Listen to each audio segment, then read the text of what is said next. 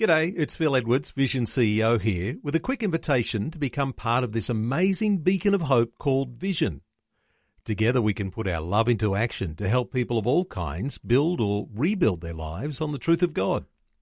Please consider the part you can play during our upcoming Visionathon appeal, remembering that it's your support that makes Vision possible, including this podcast. Audio on demand from Vision Christian Media. Foundations. Because the bride price was an expression of just how valuable this young woman was. This was the bridegroom saying, this woman is so valuable to me that I'm prepared to give you all of this because she's so valuable to me. Foundations. Understanding the Jewish foundations of our Christian faith. With Robbo Robinson and Mandy Warby. Over the last few programs, we've been learning about the relationship that God has with Israel, which he describes as that of a husband and wife.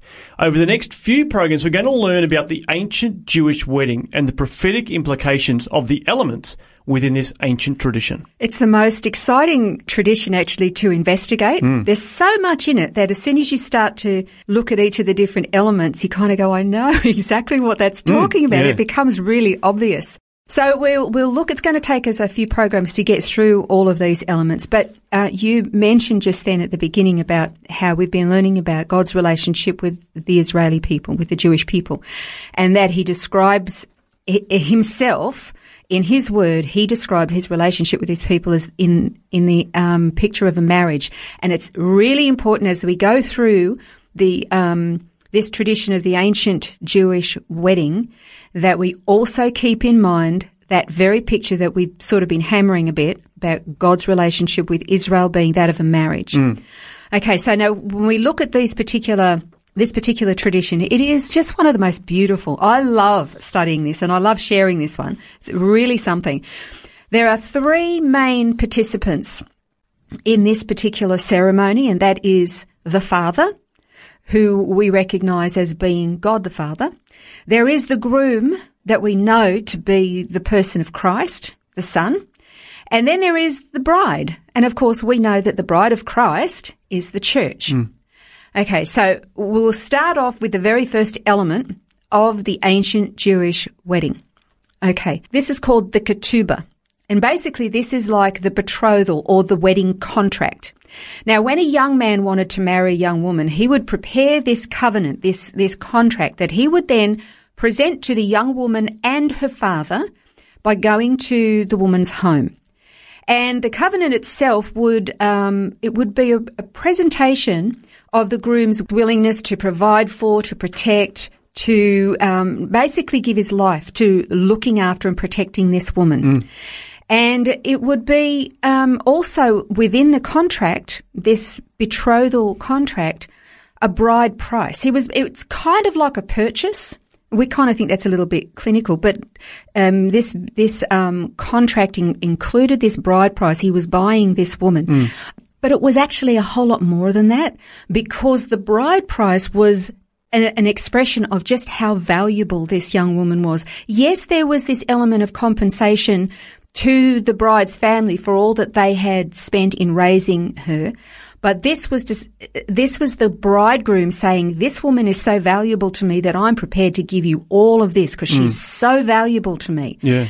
And so then once he had prepared this contract, and you know, there's something about ancient cultures that we tend to not understand, because we often think that in ancient cultures women had less value. They were like a possession. Almost, yeah. But it also has to do with the fact that men could work harder. They had physically stronger bodies, which means they could earn more money. And so it wasn't that as a human being that women were valued less. It was that their contribution as far as generating an income was concerned and providing for families was less than that of a man. So that's where a lot of that mindset comes from. So that's this part, this ketubah, this marriage covenant. And of course we can see as you were saying, Jesus being the groom, the example of the heavenly bridegroom coming down to the home of his intended bride, presenting his marriage covenant, and of course the bride price being that he laid his life down for the church. in an expression of just how valuable this bride was. Yeah. He's given everything. Isn't it amazing? Yeah. Amazing. Okay, the next portion of the ceremony or this tradition is the acceptance. Now, what would happen is if the bride price was accepted, it was accepted by the woman. What would happen is that the groom would then present a glass of wine. Now, if the father thought that this covenant, this contract was acceptable and it was presented before this young woman, well, it was up to her. And so if she actually took this glass of wine and drank it, that was her saying, I'm in agreement with this, I accept this covenant. And that was actually the signing of this betrothal. Today we would say engaged. That's how we would describe it, but this was the betrothal. That's amazing. Yeah. Well, of course, you can once again, I mean, the cup of wine is something that we see in that Last Supper with Jesus, where he, had the bread and the wine.